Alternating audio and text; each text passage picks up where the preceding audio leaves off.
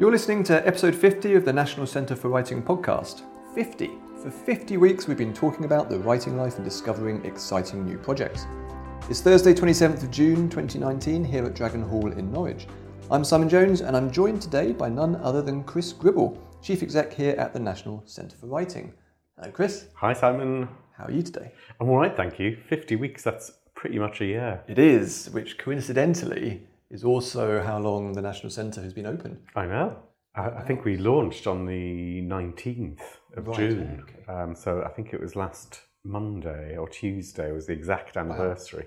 Wow. Yeah, so that was the big day that Dragon Hall finally opened again after being closed for half a year or so. A bit more than that. Yeah, absolutely. We've been in sort of squatting in the building and using parts of it for 3 years, for 2.5 years. Then we shut it completely for about 10 months of the 12-month build period, and then opened again in sort of the 19th or 20th of June last year.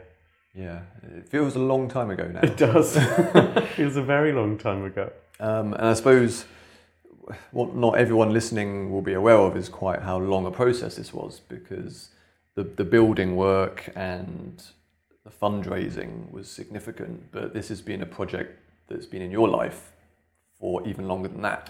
Yeah, I think it's been, 2009, 2009-10, the first sort of ideas around it happened.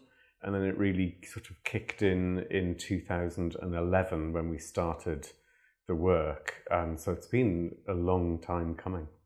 Yeah, it feels like it's sort of been sat in the corner of my life, growing. Yes, a decade of thinking about it. How does it feel for it to have gone from something you were thinking about 10 years ago to a reality with a building and people working here and all these events going on and writers flowing through the building?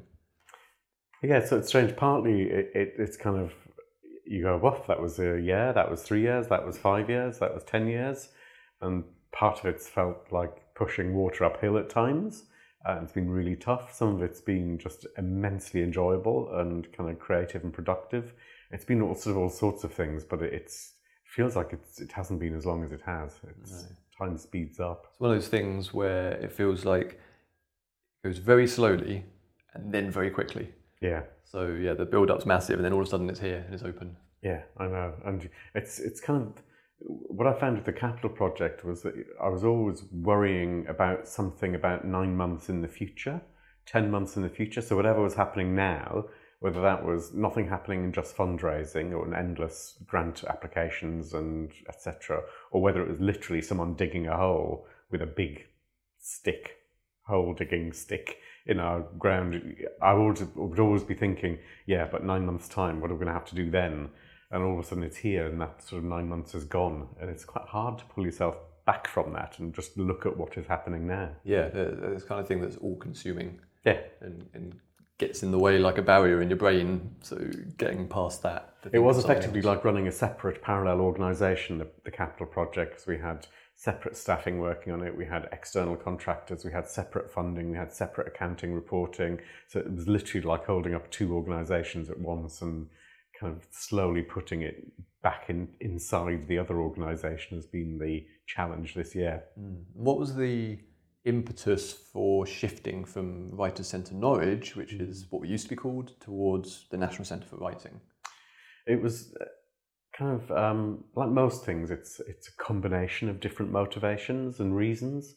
Since about 2011-12, when we started our UNESCO City of Literature bid, we'd really grown our programme and increased our staffing and did a lot more work internationally, as well as sort of on a wider national partnership scale, but international work came first. And we sort of grew the organisation and its scale of work and ambition, and so Writers' Centre Norwich stopped feeling like a useful or an accurate way to describe what we were doing. And there was a moment when we wanted to, we never set out to create a building for the sake of creating a building. There are plenty of buildings around. No one needs pretty much more buildings. They can reuse stuff or whatever. What we wanted to do for why we wanted to add to Dragon Hall and create a new space was to kind of really unleash what we felt we could do with literature as an art form, with reading, writing, literary translation, and having a building, having the potential to bring people into the building, having the potential to exchange national and international artists, to earn money from the building to support our artistic and community and schools work. All of that, it felt like sort of making a new model for what literature organisations could do in this country, because there aren't many literature organisations with buildings.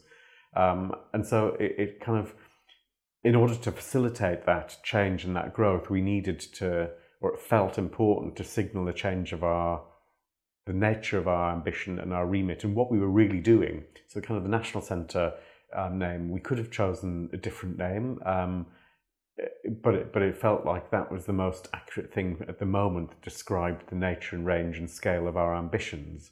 It was never about nationhood, exploring the nationhood or the national implications of our art form. It was much more about describing how we wanted to organise, connect, share, and explore what literature could do in our country and in our communities. So, there were a complex of reasons for the name change, but it felt like it was catching us up. It's a combination of the name caught up with the scale and nature of our work, and also we wanted to sort of set out a new map for of ambition for how we worked, and so it seemed to work. Yeah, I think being in Norwich is not coincidental, because Norwich does seem to attract writers and literature, both historically and now. Yeah.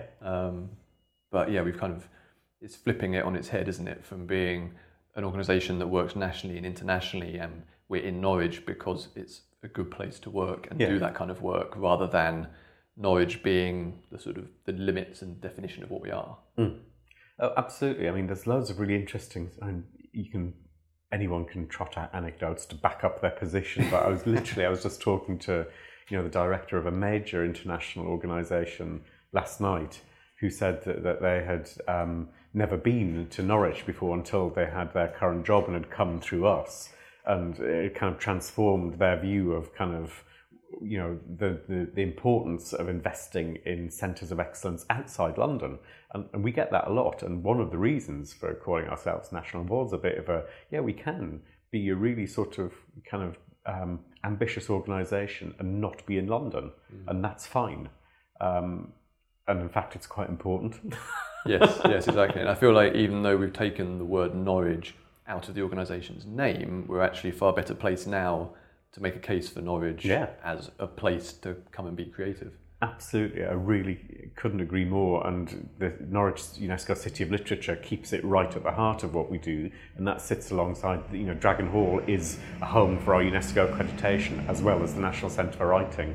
And that's what we're kind of trying to explore. And we need to kind of embody what is potentially powerful about the National Centre name and redefine it for us in our art form, and not be worried about, we're not trying to be the National Theatre, we're not trying to be the National Maritime Research Institute, we're not talking about being a repository for the nation's expertise of any art form. We're talking about being a place where our locality and our national kind of arts ecology can explore and experiment and do things together. Mm-hmm. So I think, you came on the podcast on episode 1 when we launched, and it's been a year. I only do podcasts with really big numbers attached to them. It's like big anniversaries, yeah. My agent only lets me do that. There's in between numbers, just not important. How have you found the first year? Because it's not like we've had a slow ramping up of activity. We've had the Notwich Gathering, we've had the festival, Norwich, we've had Worlds, the new ILS has kicked off. Yeah. We talked about a lot of this stuff on the podcast over the last year, but from your perspective, having kind of built up to the moment of launching the National Centre for Writing and reopening Dragon Hall, what's the year felt like?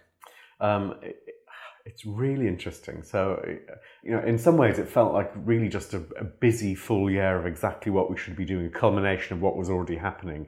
We didn't start or design big new programs for the opening year. It was about filling us up with what we were already doing and letting that breathe, which I think was important.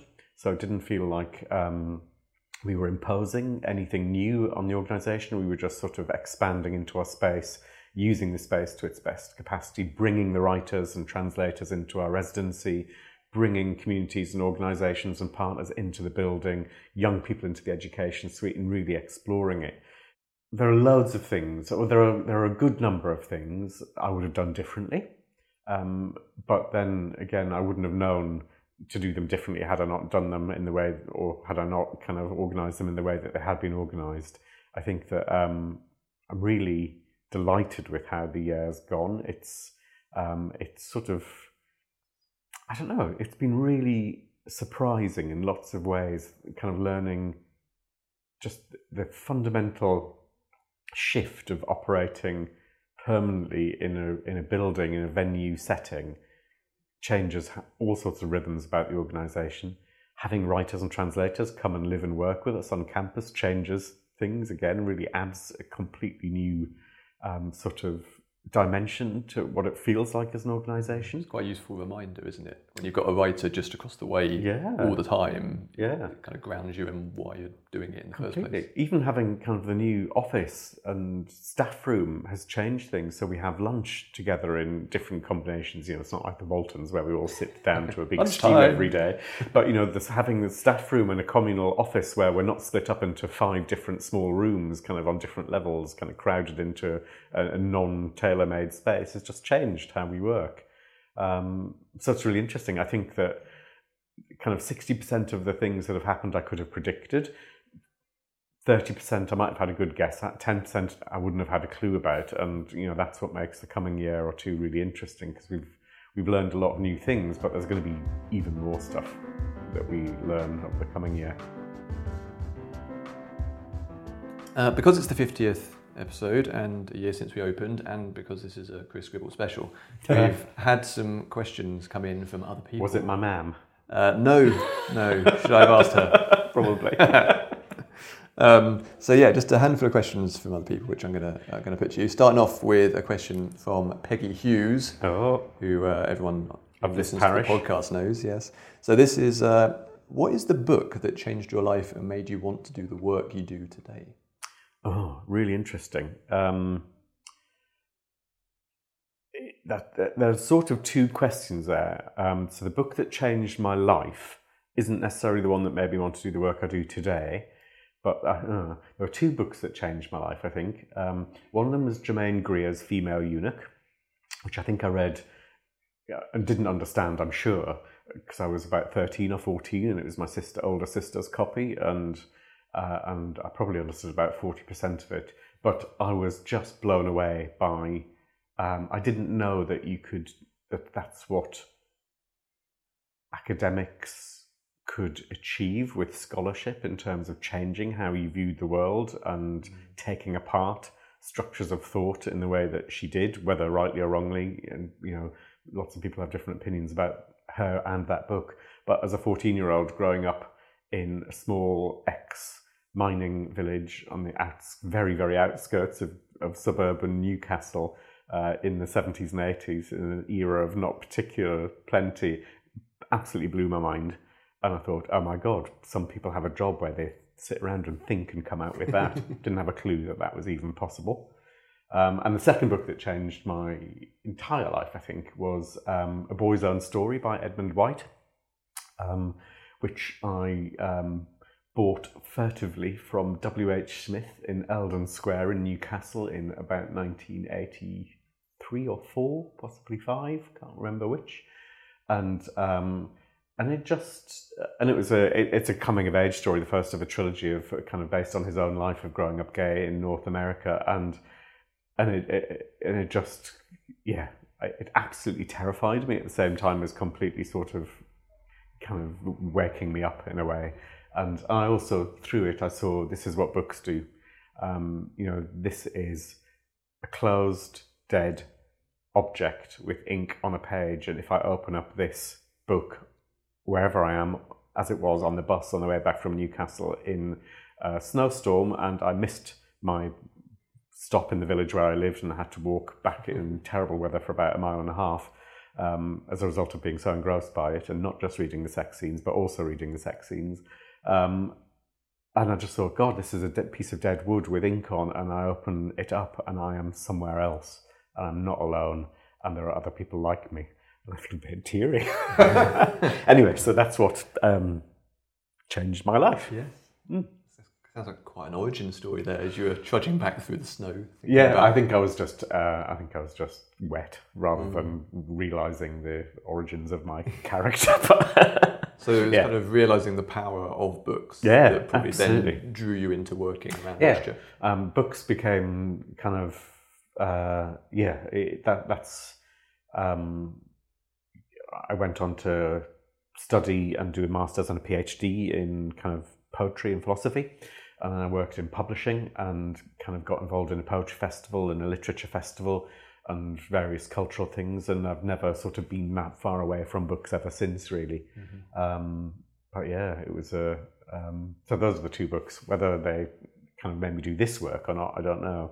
But I think, it's interesting. Books and people, there are those odd sort of pivotal moments where you suddenly get rotated about 40 degrees. And 2 years later, you end up in a different continent almost. Yes, yeah. And then you're not sure whether you're looking back and applying the story to that moment or whether it actually was what changed. And also stories are really tricky and dangerous because, I think I've sort of told part of that Boy's Own Story, Germaine Greer story a few times. And I think it changes slightly when you tell it. And now I don't know whether it's exactly as it was, but something about it is exactly as it was. Yeah. But you do tell yourself stories and you believe them. And there's originally no snowstorm, and then next time it's going to be an earthquake as well. Next time I'll be hiking up with Kilimanjaro after having there's something very there's something almost predictive about one's use of stories. You can. They are incredibly liberational to explain your life to, but you can also talk yourself into not changing if you stick to your own stories too much, or if you don't allow for the fact that there might be some sort of shift in them. I don't know why I'm talking about that. I've just been thinking about that quite a lot recently. But I've just never been that far away from books. They are effectively the closest thing to magic that we can create as humans, in mechanical form. And I just think that's never far from my consciousness. Yeah. So next question is from Sam Ruddock, who we've worked with for many years, and he's now director of Story Machine Productions. And if you see one of his shows coming near you, you should check it out because they're very interesting ways of looking at literature. He was asking, what do you think has been your secret to success here? In particular, what kind of techniques and approaches have enabled you to grow the organisation so massively and to achieve things like the building here? Because it's not kind of the standard route that a literature organisation goes. No. So is there a particular attitude or approach that you think contributed to that? I think I'm a real believer that there are no secrets to success. There's not many secrets to anything, really. Whether it is kind of getting fit, whether it is saving money, whether it is building an organisation, or whether it's achieving kind of what you want to achieve. The steps to do it are usually really boring and predictable, but it's just really hard to keep a view on it. And so what I'm saying is that there's no single attitude or technique or method that has helped kind of this organisation on the journey that it's taken. I think there are a combination of factors. First of all, kind of one of the main things that's kind of allowed us to get where we are is Norwich. It is where we are. I don't know if this organisation would have grown and changed in the way that it has done and thrived in the way it has done in another place. Norwich is a very specific context. Its size allows people to work together closely. It allows a degree of contact across kind of key organisations and bodies and people that is not always common in other cities that I've experienced. It's also because it's got the history that it has. It's got UEA here in the British Centre for Literary Translation. It has a set of individuals that have changed to some degree over the last 10 to 12 years that I've been here, but there's been some stability. So Norwich is a really important part of it. I think kind of a degree of bloody-mindedness, I think always helps. And that's sort of basically, if someone tries to do something sort of really tenaciously and they fail, they're usually described as obsessed. And if they try tenaciously and achieve something and they're successful, they're usually described as inspired. And there's no difference apart from the outcome. But what lies underneath it is a degree of kind of prioritization and bloody-mindedness that you want to achieve something. So you make yourself into the human equivalent of water, and you will find a way to get through whatever happens.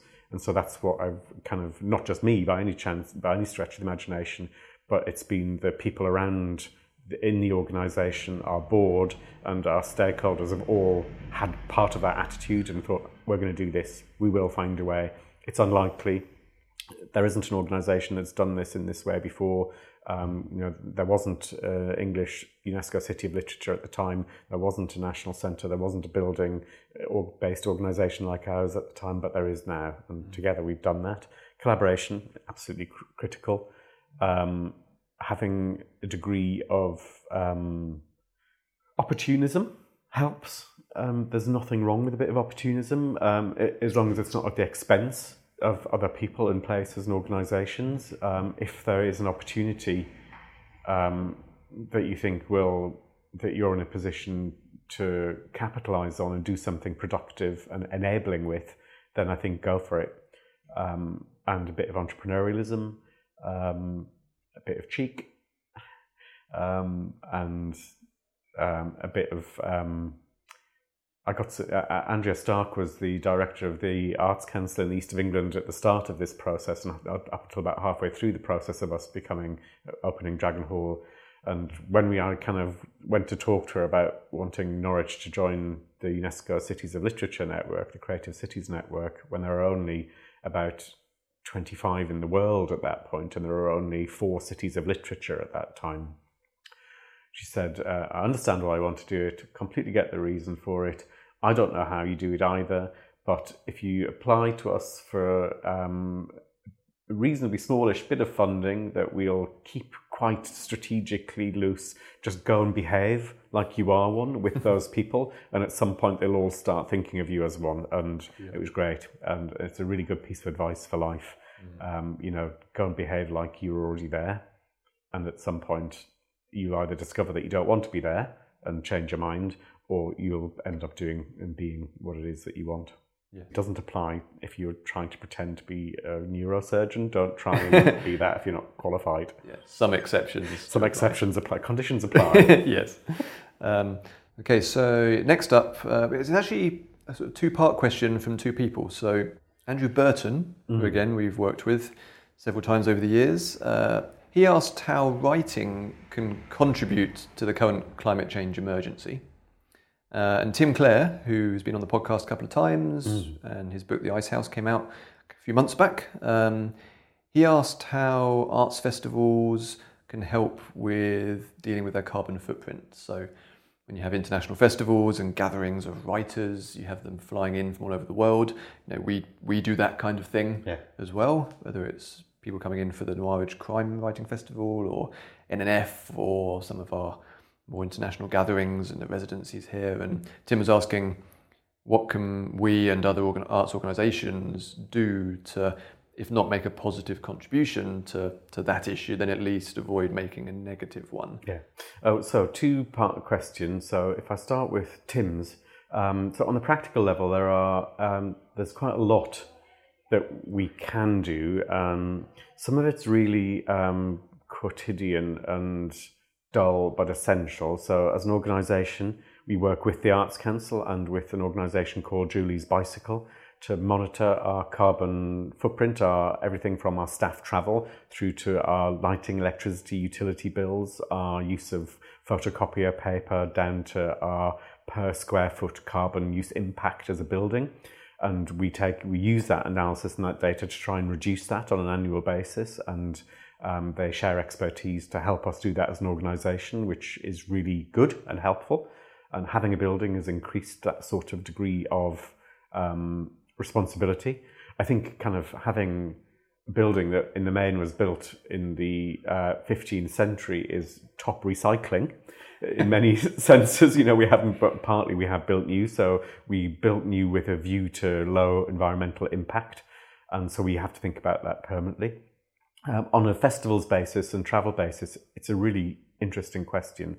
Again, on a very practical level, we... I don't know why I'm thinking of the comparison between single-use plastic and single-use authors. So we try not to employ single-use authors. If authors are coming into the country, we try and make sure that we're sharing them with other festivals in the country, other organisations, so that we make the most of their presence, so they're not flying in and out on single trips. On a more kind of thoroughgoing basis, we've just started a conversation with the 28 UNESCO Cities of Literature around a project for this coming year to look at putting together an environmental impact manifesto for our collective literature festivals, thinking about how we can reduce the carbon footprint, how we can work around travel issues, how we can do everything from kind of the single-use plastic lanyards and marketing materials through to outdoor events, environmental impact and waste materials. So we're going to be developing a shared policy and commitment for that. And there's also a lot of good work in the UK that's happened around that too. It's a really tough one because everything that you do effectively has a negative impact on the environment in terms of carbon burden, and it's about minimising that. And at the same time, you want to honour the fact that there is something very particular about a face-to-face meeting with an artist, an author and a writer.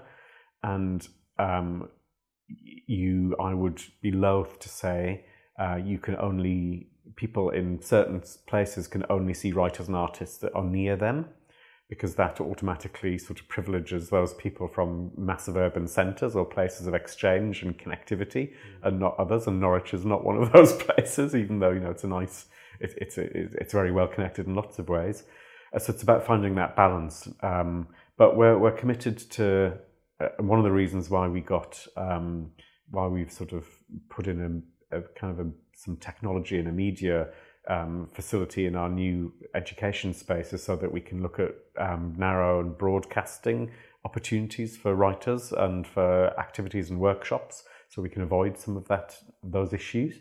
And we can make accessible things that are happening here to people without having to travel here, if that's an option. But I think it's, again, a little bit like there's no single secret to success. There's no single answer to improving environmental impact. It's an ongoing process of modifications and innovation that we need to be better at. So Ian Nettleton, who is one of our regular tutors, has an interesting question, which I'll read it out. So, in Salem's Lot, Ben Mears says the following: I think that an evil house attracts evil men. Do you believe a thing can be inherently evil? So, is Dragon Hall a bit like Marston House in Salem's Lot, but in that it attracts writers? And can the same be applied to Norwich? I thought you were going to say, is Dragon Hall evil? I know, you had to wait for the end of that question. Do you know what? As a child, I have got such strong memories of watching the TV serialisation of Salem's Lot, and there's a moment where there's the scratching on the window pane of the witch's fingernails, and I was haunted by that as a child for years, and it's just brought that flooding back. I just associated that now with where you work. I'm just going to think about Dragon Hall forever now, with scratchy finger pain. Anyway, do I think Dragon Hall... I don't think it attracts writers per se, necessarily. I think it attracts stories, because it's such a massively peopled building. Its history, even the site it's on before Dragon Hall was built in the 15th century, there's evidence of human habitation on this very spot going back to Anglo-Saxon times. And that's almost solid habitation for, 1,500 years. And you just think, God, the amount of accreted story and experience and just humanity on this site is just slightly overwhelming. And for that reason, I think that even in the architecture, the room we're sitting now, we can see doorways and arches and bricked up and mortared over arches that shows that this building has been moved around internally, externally. The street has risen around it as the soil has built up over the years and parts of it have sunk. it's like a living part of the city, and so there are stories all through this building, and I think it's partly because it was built as a place of exchange, of commercial exchange of goods that brought people from everywhere to this spot, and they were here for a purpose, to communicate with each other, to make money, to swap goods, and there's just something of that sense of commerce in its widest sense about it, and that's kind of what literature is. It's that sort of messenger. It's the Athena god, which I think is what Margaret Atwood described about Dragon Hall, as the literature is the messenger, and kind of that is what happens. I realise I didn't answer Andrew Burton's question about what literature can do for addressing the climate challenge, and it's that function. It's about being the messenger. It's about finding roots and stories through the impacts of what's happening, not necessarily just describing what's happening in bald terms. That's a scientific report. What literature can do is demonstrate the human impact of what's happening in our world, and can connect you to places which may feel remote, but ironically may contain people's stories, events that are almost identical to what's happening in your own individual life, your community life, or your social world. Whether you want to call, someone described Margaret Atwood's sort of Oryx and Crake books as cli-fi, the sort of climate-based science fiction, or whether that's a message from the future, or whether you want to look at something like William Faulkner's kind of early work as a kind of early environmental or ecological warning around humanity and nature. It's always there, and literature effectively brings those dispatches back to the home front. Yeah. And that's what it can do. That's one of the things it can do. It can do loads of things. There's other things it can't do. Literature can't take the place of parliamentary debate, economic exchange, or kind of a mutually agreed social contract or a written constitution, thank God. Because imagine what that would be in literary form. But it can do lots of other things. Yeah, I think books are kind of like little empathy machines. Yeah. Amongst other things, they absolutely are those things, yeah. They're not necessarily, books are as just and unjust as people are.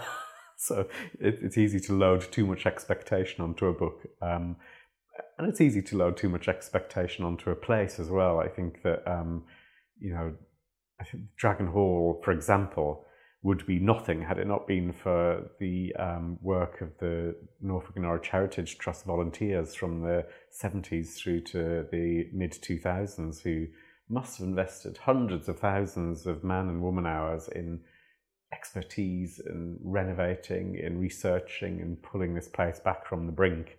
And so you think, actually, their story is here as well. And, places are basically sort of created from the stories that we weave around them, and that's where they get their power. Mm-hmm. So while we're talking about books and their power, Vicky Maitland, who has been on the podcast as well, she asked a classic podcast question. So, best book of the last year? Best book of the last year. Oh, I should have been prepared for that one. It's always an awful question to ask, isn't it? It is, because I suddenly sort of get lots of crowded. All of a sudden, my brain is very crowded, and I can't think of a single answer. So, Ali Smith's Spring, I just loved, and I just think it's a very special thing she's doing with that planned kind of quartet of books. So this year, for example, last year, I finally, after the advice of much more intelligent and patient friends, read Mick Herron, his kind of Slow Horses spy books, and I just completely fell for those and read 6 of them in the last year, and just think, hurrah, my life is better for having done that. I think of Max Porter's second novel, Lanny, and I think I remember when I finished that, and someone next to me in public transport sort of patting my arm because I was crying a bit. Yeah, I can remember the variety of responses in the office as that book kind of rotated around. Yeah, and there's all sorts of things. I think of some of the non-fiction that I've read as well, and some of the political books. I think of, it's slightly older than you, but I read Masha Gessin's book on kind of democracy and the Soviet Union, and I think, wow, thank goodness I'm around for that. I read James Bridle's book on kind of the digital age and the internet, and just tremendous. I think I've just finished Jan Carson's novel, Firestarter, set in sort of Belfast. And, you just think, hurrah, someone new who, she has written other books, but this is, I think, only her second novel, and you just think it's fantastic. I want to hear more of that voice. It's really hard. I can't do a single book. It's a very cheaty answer. It was, yeah, bad. Another question from Sam, which was about personal ambitions that have potentially had to go on the back burner while you've been developing Writer Centre Norwich and National Centre for Writing and doing the Capital project here, which, like we were saying earlier, was this kind of all-consuming thing for best part of a decade, really. Are there other things? I mean, how do you balance your work with everything else in your life? I think, like most people, you don't. You just do the best you can at the point in time. And it's sort of,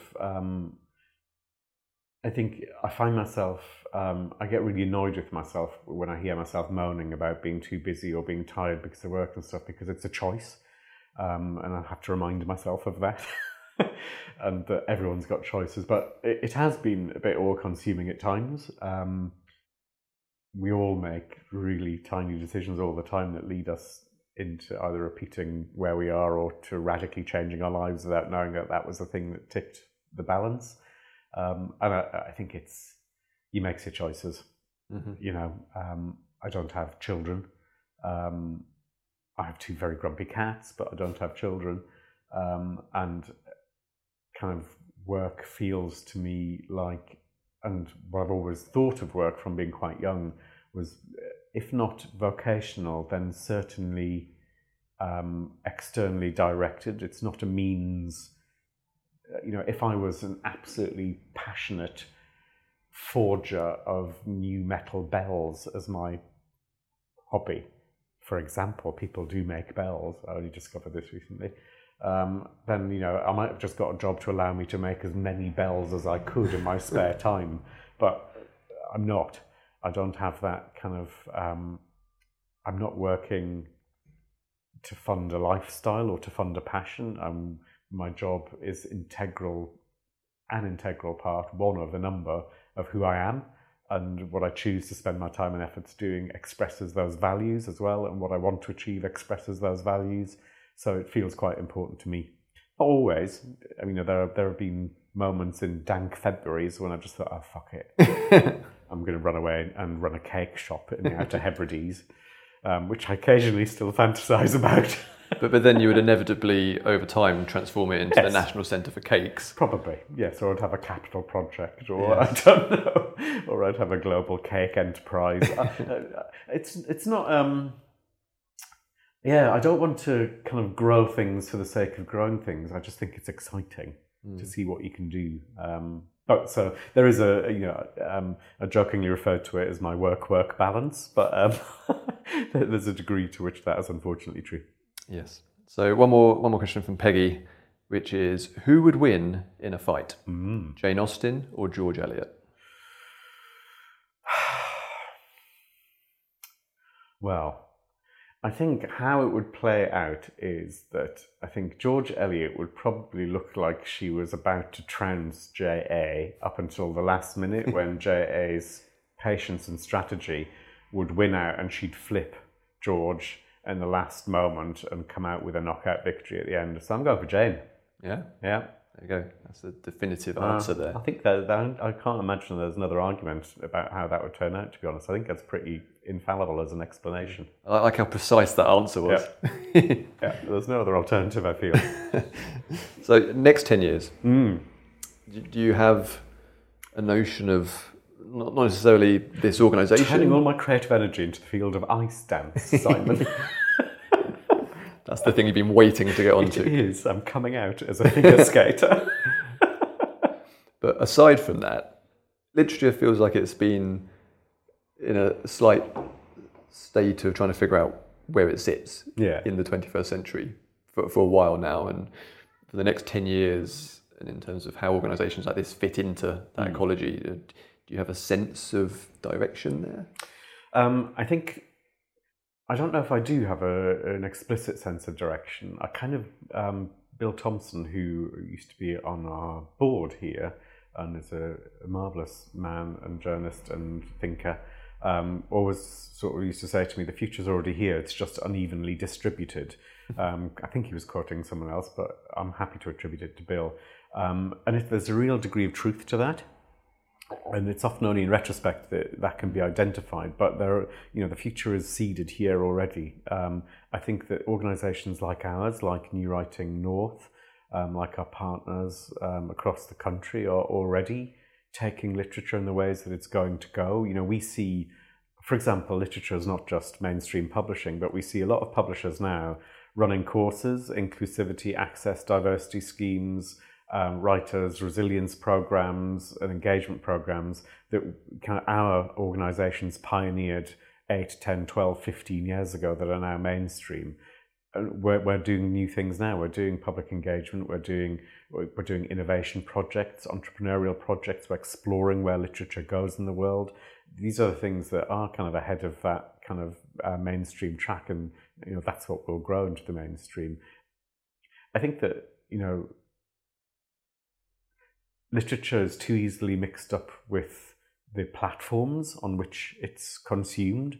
Our organisation, we're not a publisher as such, we're not a library, we're not a bookshop, and all of those things are brilliant, but they aren't the art form. They're platforms, they're points of access, and their development, they support development in large parts, in large ways of what they do, but they're not specifically focused on those things. We have this amazing opportunity to focus on the art form in whichever direction it goes, with writers, with translators, with readers, in book form and not in book form, in performance, in digital forms. And so, that freedom is what will kind of drive us to experiment and change and do more exciting things. And I think kind of people sort of becoming a growing awareness that the art form of writing and reading and literary translations are becoming more liberated from the platforms as a result of new technologies and new social forms of engagement with the art form, that those guys who are stuck with very particular platforms are going to struggle more. Well, thank you, Chris, for coming on today's episode. Thank you. And thanks to everyone for listening. If you have any questions and want to get in touch, you can find me on Twitter @Tarnimus. And how about you, Chris? Where can people find you? NCW Chris. Yeah, that's that work balance coming out there again. I do have a different Twitter account as well. Ooh, a secret one. Yeah. Yeah, which is really secret because it's @ChrisGribble. But they will never get. Excellent. So you can also contact the National Centre for Writing, send in your questions. You can find us on Twitter and Instagram @Writers Centre. Search for us on Facebook. You can email us info@nationalcentreforwriting.org.uk and sign up to our newsletter over on the website, which is nationalcentreforwriting.org.uk. Please do subscribe, rate and review the podcast because it helps other people find it. Thanks again, keep writing, and I will catch you on the next episode when I'll be talking to Kelsey Beecham, the lead writer on the highly acclaimed recent video game Outer Wilds. I'm very excited.